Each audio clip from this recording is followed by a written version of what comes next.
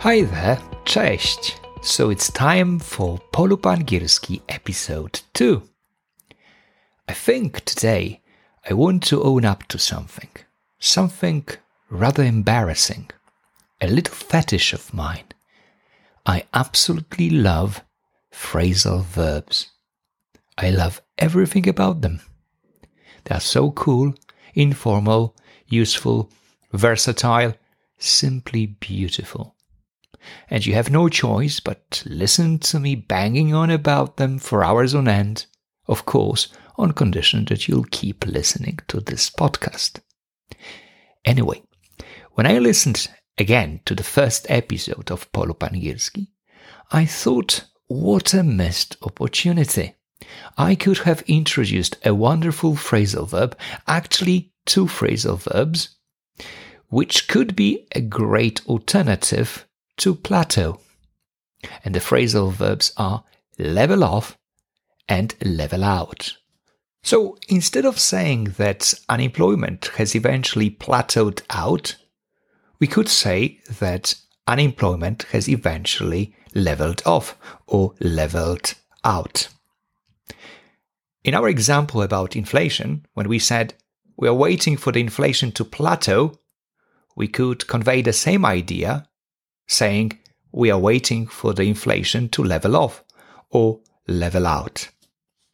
Let's have a look at some other examples of how these two phrasal verbs, level out and level off, are used in different contexts.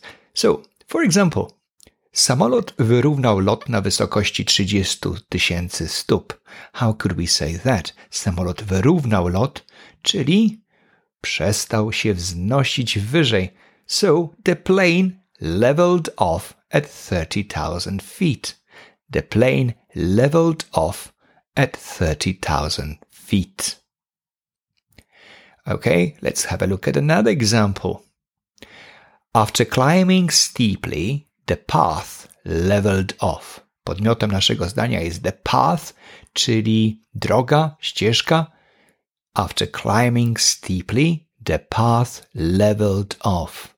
Czyli wiemy, że najpierw było strome podejście. After climbing steeply, po długim, stromym podejściu, droga zaczęła iść po równym. The path leveled off.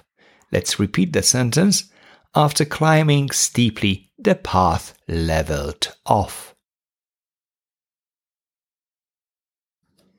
We all know that oil prices are very high right now, and they could rise again. But if I wanted to say that ceny ropy powinny ustabilizować się z końcem wojny, the English sentence would look this way. Oil prices should level off or level out when the war is over. Oil prices should level out when the war is over.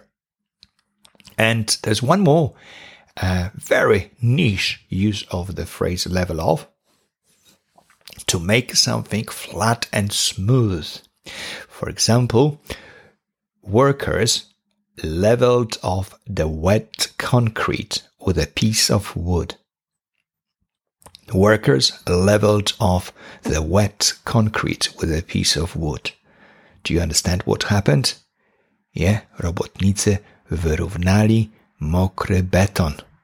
They leveled off the wet concrete with a piece of wood. So, it's time for a little bit of practice. Listen to 3 Polish sentences and come up with the English translations, of course, using either level off or level out. Sentence number 1. Ceny się jeszcze nie ustabilizowały. Ceny jeszcze się nie ustabilizowały. What would be the English version of that sentence?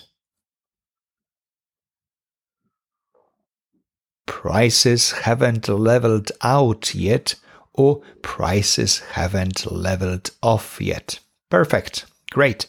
Sentence number 2. Spodziewamy się, że bezrobocie unormuje się na poziomie 5%.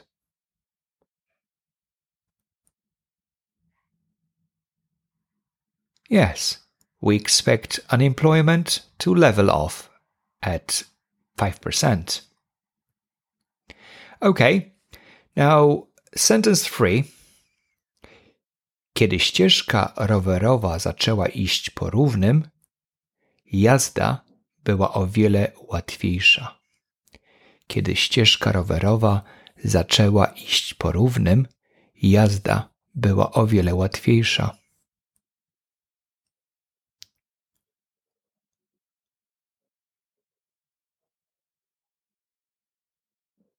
When the cycling path leveled off, the ride was so much easier. When the cycling path leveled off, the ride was so much easier. Okay, so we've got 3 sentences. Prices haven't leveled off yet, or prices haven't leveled out yet. We expect unemployment to level off or level out at 5%. And when the cycling path leveled off, the ride was so much easier. When the cycling path leveled out, the ride was so much easier. That will be it for today. See you soon next time. Bye!